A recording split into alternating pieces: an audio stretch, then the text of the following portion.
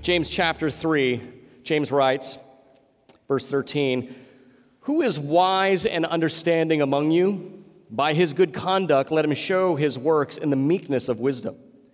But if you have bitter jealousy and selfish ambition in your hearts, do not boast and be false to the truth. This is not the wisdom that comes down from above, but is earthly, unspiritual, demonic. For where jealousy and selfish ambition exist, there will be disorder and every vile practice. But the wisdom from above is first pure, then peaceable, gentle, open to reason, full of mercy and good fruits, impartial and sincere.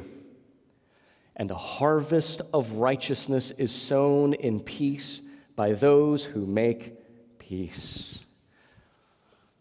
I wonder this morning how many of you would consider yourselves wise. I don't mean just smart or knowledgeable or educated or intellectual. I mean genuinely wise. How many of you consider yourselves wise? And how would you know one from the other? Do you have a way of indicating that you are actually wise? Now, getting to know many of you, some of you are much wiser than you actually think. Others, not so much. The point is, do you have a way to understand if you're actually wise or not? Do you have the humility and security to actually admit, I lack wisdom, and where do I get that wisdom from? Now, you may not call it wisdom. That can sound like too of an antiquarian word in our culture or too bookish. So you might call it just street smarts, common sense. The point is, do you know when you got it? G.K. Chesterton, the theologian and writer, says this, very insightful. A wise person is wise enough to know he's wise. A fool is too foolish to know he's a fool, so he thinks he's wise. So both of them think they're wise, but only one is and the other is a fool. How can they tell which is which? They need an outside standard. See, friends, this is where the Bible shines so brilliantly because its teaching on wisdom is so earthy, it's so practical, it's just so down matter of fact. The Bible never holds out a wisdom that is this very spiritual and mystical and ambiguous kind of one-hand clapping kind of thing. And it never holds out a wisdom that's just so simplistic of a worldview like you might find in a Chinese fortune cookie. The Bible's wisdom is multidimensional. It's full-orbed. It's robust. It's enough to get you through life. And the book of James, we've seen it woven all throughout it. I know we've covered a lot in this book, so let me just remind you how wisdom has been woven through every single section of the book. In chapter 1, verses 1 through 12, James was writing to a people, and he's letting us know that these are people that are suffering. Some are just under great oppression, some from persecution, and some just from the common trials and difficulties in life. Regardless of who they are, every one of them needs the wisdom to see all their lives through the perspective of what God is doing. And then in verses 13 to 18, James says, in persevering through these trials and these struggles and through these difficulties, these people need to know and have the wisdom to realize that when they stumble and fall, it is not God who's making them sin, but rather their own desires in their hearts that's leading them astray to that sin. And God only brings good gifts to his people, the best one being eternal life, because that's who he is in his nature, and he does not change. And so in verses 19 and 27, as he finishes the chapter, he says, so therefore those who call themselves Christians should not give in to these temptations and struggles. As a matter of fact, they should do the exact opposite. They should be doers of God's word, hearing the countercultural wisdom in the scriptures and living them out. To not do that would be absurd for those who call themselves disciples.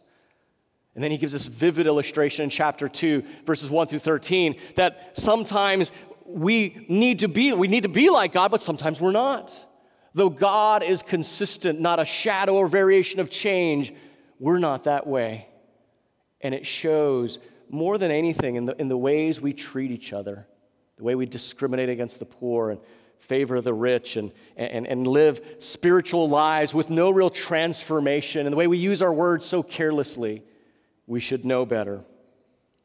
And then in the middle of chapter 2, he says that struggle, that inconsistency is seen no more than in the way we might profess to have a faith, but we actually don't have the actions that correspond. James says that kind of faith, That kind of faith that's just all lip service but doesn't live itself out is useless, it's worthless, it's dead. It's no good for this life or the next. And we use the phrase, a faith that does not work now is not a faith that's going to work then. And then James illustrates as he got into chapter 3, like our actions reveal our faith, our words reveal our hearts. And a heart and faith that is divided toward the Lord results in instability across all of our lives. In chapter 1, verse 8, he called it the double-minded man who's unstable. In chapter 2, verse 4, he used the same phrase, saying that we're unstable in our relationships with one another. And then in chapter 3, he says this leads to an unstable use of our words and puts us at odds with God's design. The point is, in every chapter of the book of James so far, James is saying it is absurd, the opposite of wisdom, the opposite of being wise, to constantly hear the word of God and not submit yourself to it and not be transformed by it. Look at James chapter 1 and verse 23 and 24. If anyone's a hearer of the word and not a doer, I love this metaphor. He's like a man who looks intently at his natural face in a mirror, for he looks at himself and goes away and once forgets what he's like. James is saying, that never happens. It's absurd to think it would. So why would you hear the word and not do it? And then in chapter 2, verse 26 says, like the body apart from the spirit is dead, so also faith apart from works is dead. And then in chapter 3, verse 10 and 11, James writes this. For the same mouth come blessing and cursing. My brothers, these things ought not to be so. Does a spring pour forth from the same opening both fresh and salt water? See, the gospel is to be lived, it's to be practiced, it's to be acted upon. So with this entire context as the background, James opens up our passage and says, so with that in mind, who is wise and understanding amongst you? Well, not me, right? If I've done this right, if I've set this up right, you should actually kind of feel the experience. You should be experiencing the teaching of this passage, a feeling that we do not match up. A sense that, if we think about it, we spend more of our lives resisting this kind of true wisdom than we do embracing it, and as a result, we feel a sense of our guilt. But more importantly, I hope you're having a deepening realization of how important God's answers are for our problems, and because of that, a deepening gratitude for God in meeting our needs, because that's the whole idea. The Bible's never written to point out just what a problem and a mess we are in. The Bible points out the mess we are in to also show how God always cleans it up for us. And so that's what James is doing here. The key verse in our passage is the last verse we're looking at, verse 18. It is actually the answer to the question James starts with in chapter 13.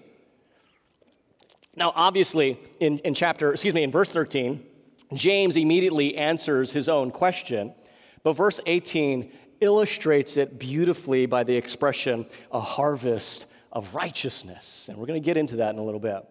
In between, though, in verses 14 to 17, James is trying to show a contrast between the motivation, the characteristics, and the results of a worldly wisdom with that of real godly wisdom, with the hope that by God's grace, the readers then, as us now, will say, I choose godly wisdom. Okay, that's how our passage breaks down. The first thing we need to notice in verse 13, it's so obvious, is that wisdom, whether it's true wisdom or false wisdom, good wisdom or bad wisdom, wisdom is all apparently seen in someone's life. Do you notice that, what James says? Who's wise and understanding amongst you? Here's the answer. Just look at the way they live. Wisdom is readily seen in the way we live our lives, just as not having wisdom is readily seen in our lives. Every section of the book of James so far was a contrast between that kind of worldly false wisdom and godly true wisdom. And so now, as James has given enough contrast from their lives, he just puts the issue right on the table and comes out and states it. What has been implicit all along, he's going to explicitly jump into. So let's look at the motivation for this worldly wisdom. See it right there in verse 14. The motivation of false wisdom, James says, is simply this: jealousy and selfishness. Think about everything that James has talked about. Every situation: discriminating against the poor, favoring the rich, not having a transformed life, misusing your words, not understanding trials correctly, not understanding life correctly. They all can be traced back in some way to either a wanting of things that God has not ordained for me, or an inordinate concern for myself. So what James is saying is, false wisdom, at the core of false wisdom, is self-interest. Here's the kicker. Self-interest, like self-love, is rarely ever self-conscious. Let me say that again. Self-interest, like self-love, is rarely a self-conscious thing. What I mean is, putting ourselves first and seeking after our own desires comes just so naturally to every one of us. And because it comes so naturally, we automatically assume and think that this is right. None of us in this room choose self-consciously selfishness. It's just hardwired into us, isn't it? That's just what we are, and because it's so natural to us, we assume that it's right. This past Sunday, or this past weekend, we were talking about biblical counseling, thinking about what the Bible says about the problems in living, and understanding human motivation and all these things. And here's the great thing about biblical wisdom. If you want to know as much about human nature as a psychologist or a therapist, just work in children's ministry. Seriously. Do you know why? Because in children, they have no filter at all. Right? They are not trying to be pretentious or presumptuous. They're just who they are, good, bad, or otherwise. And it usually comes out in selfishness. And so you often will see teachers in children's ministry trying to teach them about gratitude. I remember my wife told me a story. She had a friend teaching Sunday school, wanted the kids to understand gratitude. So she's saying, kids, what are the things we can be thankful for in our lives? Just raise your hand, and what are you thankful for? I'm thankful for my mommy. I'm thankful for my daddy. I like my puppy, and then a few of the spiritual ones. I'm thankful for the church, and then the winter. I'm thankful for the gospel. That was my second favorite answer. My first favorite answer was Stevie in the back. Stevie, what are you thankful for? I'm thankful for my crack. What was that, Stevie? My crack. Right here, my crack. Of all the things I've been grateful to God for, I've never been thankful for that. But where would we be without it? So great. That's fantastic. My point simply is they have no filter. So if you want to know human motivation, the human nature, you work with kids, right? What's the most common word you're going to hear in the children's ministry from the children? Mine. It's like little golems running around their diapers. Mine. And what do the teachers say? Share. That's the mic drop moment. That's human nature coming out. No father ever dropped off their son or daughter. Say, okay, sweetie, as you're going in there, you've got to go for the Tonka truck. Because if you don't, little Stevie's going to come get it, and you can't play with it, so you just go. That never happens. Selfishness, thinking about ourselves and our own wants, is hardwired into us. But because it's hardwired, we don't think twice about it. We think it's natural, and so it's okay. And the fact that our default mode of wisdom is so natural and so self-oriented is frightening. And that's what James gets at in verse 15. He talks about the characteristics of this kind of worldly wisdom. And notice the three adjectives he uses. He says it's earthly, it's unspiritual, it's demonic. James uses these three adjectives. Now, the first two, admittedly, are not obviously identifiable as evil or inherently wrong, but that is what makes it more subtle and more dangerous, doesn't it? This earthly wisdom. What does he mean? What does he mean that it's an earthly wisdom? And what James means that it limits itself to the present realities of any situation. Okay, it's not suggestive of any kind of anti-God perspective or stance. but it's not suggestive taking to God an account at all. That's the problem. It's not necessarily against him. It's just not even thinking about him. It's just the common sense wisdom of this world, but only of this world. And that's why sometimes when we can actually get good counsel and wisdom from this kind of thinking, and it leads us to believe that it's completely all right. If you need a car, you can get a Toyota Corolla, or you can get something really expensive if you have the financial means to afford it. There's nothing inherently wrong with having an expensive car. Not at all. Right? There's nothing wrong with that. As a matter of fact, I wouldn't mind having an expensive car. When Lori and I got to do Alec and Amanda's wedding, we were in Denver and didn't have the kids, so we had more time on our hands, and we drove by a Maserati dealership. Now, this is something you don't know. Before my wife married me, she, single woman working in the legal field, making a lot of money, so she collected European sports cars. She drove a Mercedes-Benz. She had a couple Alfa Romeos. One was a Spider. Then got married me and got my Toyota pickup. So love the kind of God's justice, right? Anyway, so I said, honey, there's a Maserati Alfa Romeo dealership. How about we go look? And she's like, oh, okay, let's go in. Now, man, so we're looking. I was sitting in this Alfa Romeo Quadrifoglio. Did I get it right, honey? Quadrifoglio. Have you seen one of these beauties? 2017 Alfa Romeo Quadrifoglio. $95,000, I think. I was thinking, man, I could minister in this thing. South Orange County, I'd fit in. I could get to people's homes faster. This is, that's not going to happen. My point simply is, what was my point? I was talking about expensive cars. You can have, there's nothing wrong with an expensive car. But let's face it, if a car is just a car to you, and it's just to get from point A to point B, maybe you can get the Toyota Corolla. And with all the extra money in between, man, then you could afford to be more generous and exercise generosity in your life in a way that maybe you were not able to do before. You might look better in that Alfa Romeo, but you could be sending out missionaries. You could be supporting kids that go to our youth camp. You could be helping the Pattons and the Haberchacks or the Van Pearsons, or equipping people in translation work in Japan. You could have a generosity that you've never conceived of before, and you can still get from point A to point B. See, there's nothing wrong with having an expensive car. There's wisdom if you can afford it and make the payments. But earthly wisdom just leaves it at just kind of common sense, financial sense. And it doesn't take into mind a kingdom mentality. And I wonder how many of us are operating at an earthly wisdom perspective. It's not wrong, it's not sinful, but it's also not thinking of the eternal realities that we are called to impact by our temporal decisions. Earthly wisdom is a wisdom that's just neutral to the things of God.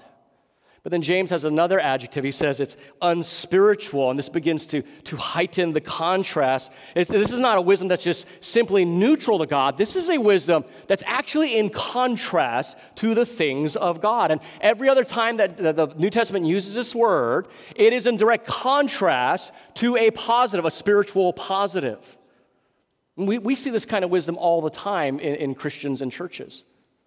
Just this past Sunday, we heard about a pastor and his wife who have retired from the ministry, and they have grandkids, serve faithfully. And when they heard their grandkids were going off to the mission field with their parents, they went ballistic and caused all kinds of tension in the family.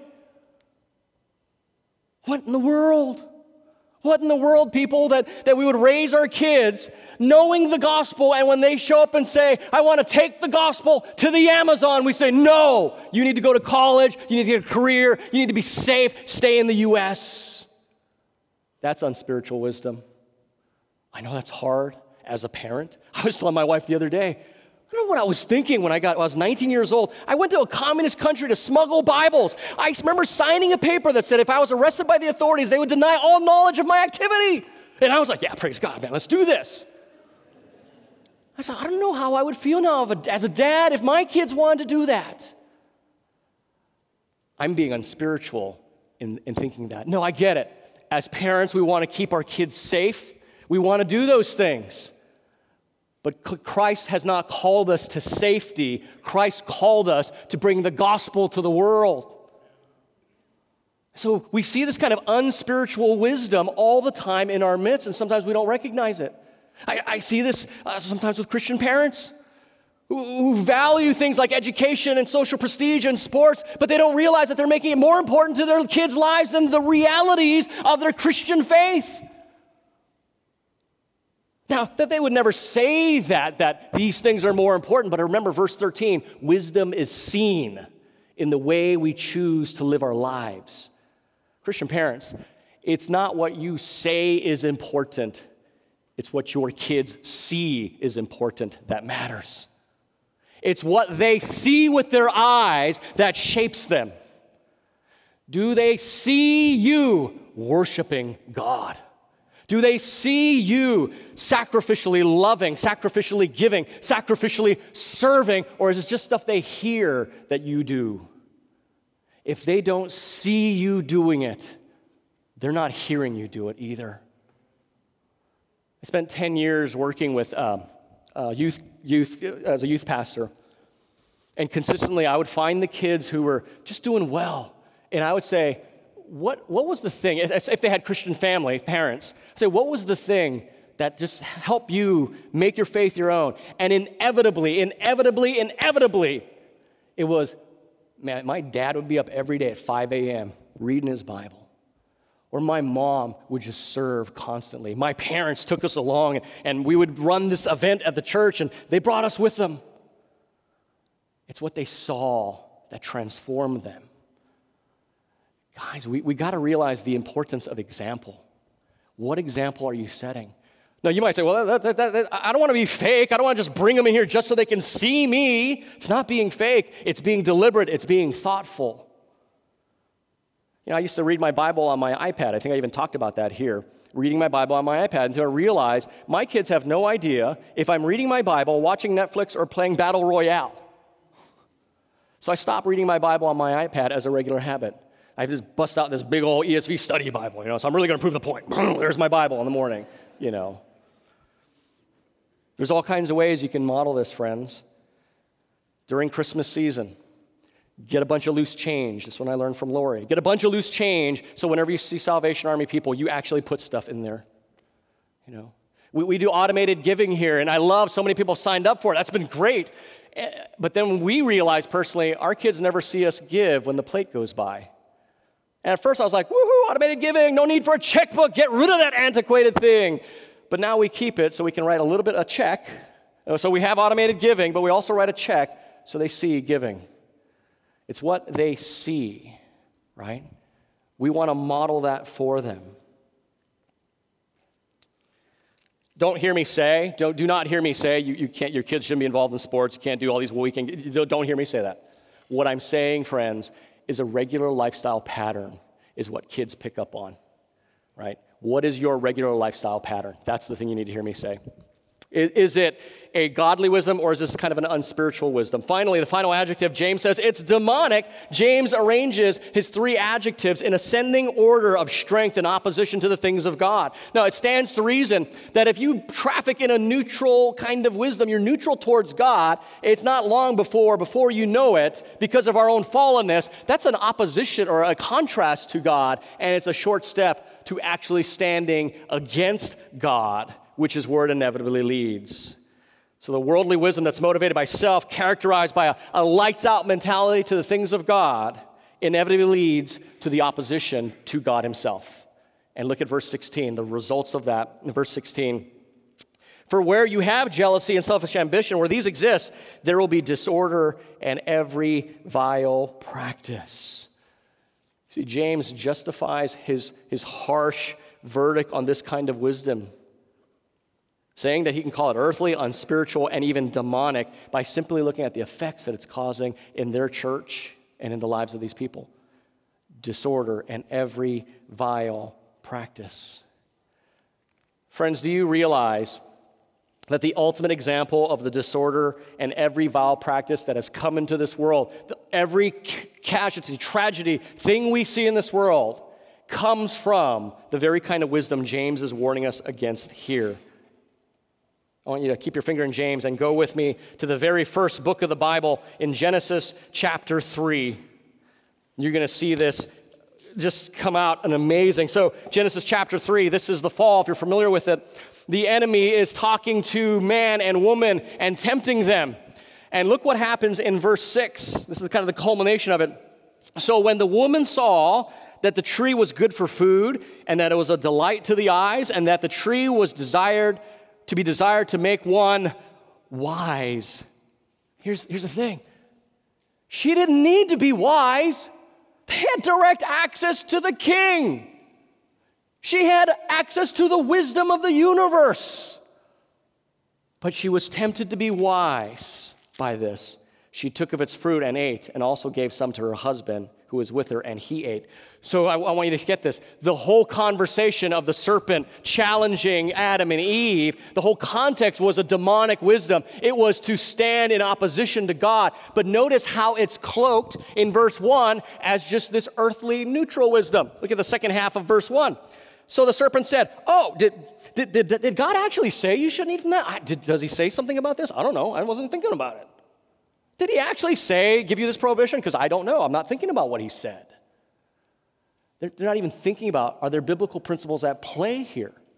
Right? So we know this is the enemy, so he just pretends, I'm not coming against them. I'm just asking, I wasn't even thinking about it. But then that neutral wisdom turns into a contrasting wisdom very quickly in verse 4. But the serpent said to the woman, you're not going to die.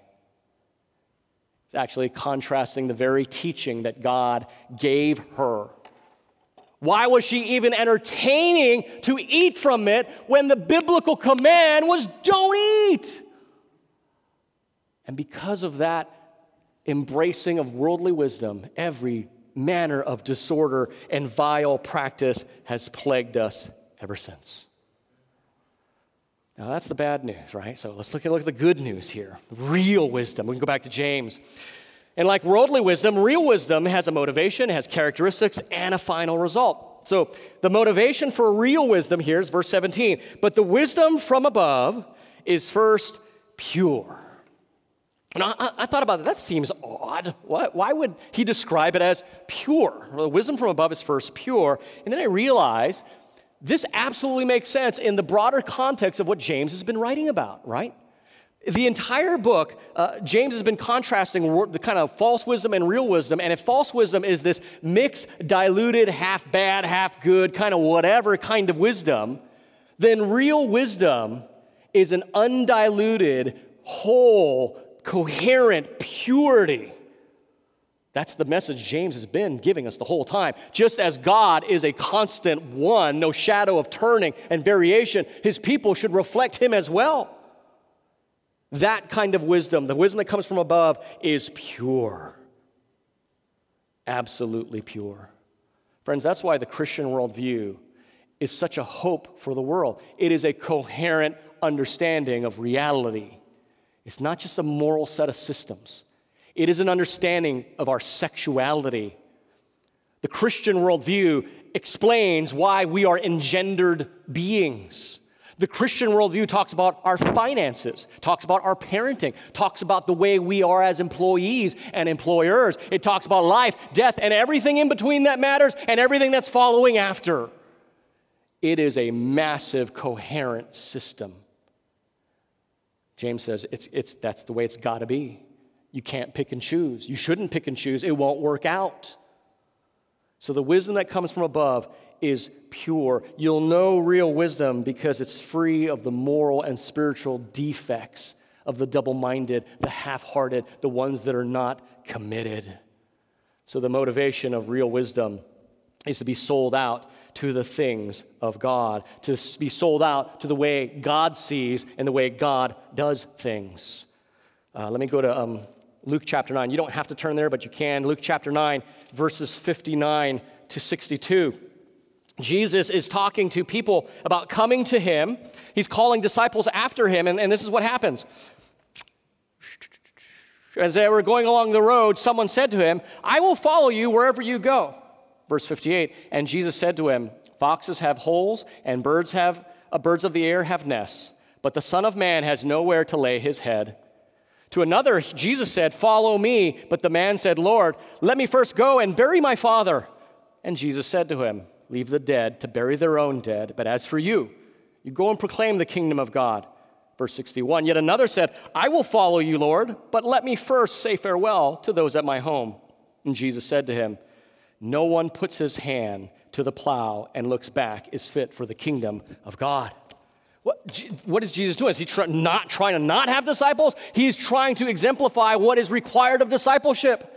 There's no half-heartedness there. He's not saying that the things of this world are not important, but he's saying they're all relatively important. And if you are not wholeheartedly committed, it's not going to work out. Friends, we live in too radical a world to be half-heartedly committed to the gospel. You have to be stronger than your excuses. Can you do that?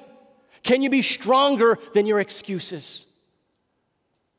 So there's a family on my block that we've been trying to befriend and just share the gospel with, and things are just going sideways since we've known them. And I've had a chance to share the gospel with this man and bought him a Bible and talked with him a few times, about 4 times, and I've been seeing his life go down so bad. The last 2 times I just laid it out, says, your life is heading to the tubes. You need something to be different. You need the gospel. I mean, we've shared, and he's been in my backyard. He was weeping. He knows this. I says, this is what we're going to do. Let's say his name is Joey. I said, Joey, that's my church. I mean, that's the great thing about living right here. You can see the church. I said, that's it right there. Take your family. Take your kids. Just show up at 9 o'clock. That's it. Just be there at 9. You think he showed up? No. And there's always a reason. There's always some reason. His wife leaves him. He doesn't show up. Every month, his kids are getting further and further away. Who knows what's going on? He doesn't show up. And he's always got a reason. Friends, it's not that I'm saying you come to church and all of a sudden everything's awesome. That's not it. It's not as if regular church attendance is the pinnacle of Christian faith and that solves the problem. No, it's not. It's actually the floor. But I'm trying to make it as easy as possible, so I start with the most easiest thing. The easiest thing is just show up, sit down. You don't even got to stand when Adam asks you to stand, right? Just be there. Because here's why it's so important. If you don't even do the easiest thing, I guarantee you, and this applies for people who are Christians in churches, you're not even doing the easiest thing, I guarantee you, you're not at home reading the Word, you're not praying, you're not trying to kill your flesh, you're not trying to pursue holiness. If you're not even just going to do the most easiest thing that's asked of you, you're out of the game. I know it. And so the emphasis that we put on here on regular church attendance isn't because we want seats filled. That's not it. It's because I understand the spiritual dynamic. That if the easiest thing isn't happening, man, the whole manner of things is not taking place. We need to be stronger than our excuses, and that's what Jesus was saying. So the wisdom from above that comes to us is pure. We need to embrace it as well, and those who do, look at the characteristics that flow from that in verse 17. It's like this list is like the fruit of the Spirit from Galatians 5, 22 to 23. And notice the first 3. Peaceful, gentle, and reasonable. This is the exact opposite of jealousy and selfish ambition. Then James lists mercy and good works. You remember in chapter 2, verses 8 through 13, James made a direct correlation between good works as a result of true faith. Remember that? So it's no wonder that James again links here in chapter 3 mercy with good fruit as the result of wisdom, of true wisdom. So the way faith works in chapter 2 is the same way wisdom works in chapter 3. They're synonymous for a vital Christian life. That's what he's talking about here. And then he ends up with these words, genuine and sincere. Again, these are words that are part of the theme of James. God is the real deal. He's not impartial like we can be, seen in the way we treat people. He's not impartial or inconsistent like the way we can be in the way we use our words. God's genuine. God's sincere. And those who are stronger than their excuses and they go after the wisdom of God, this is the reality that's going to happen in their lives. Verse 18, here's the result of it. A harvest of righteousness.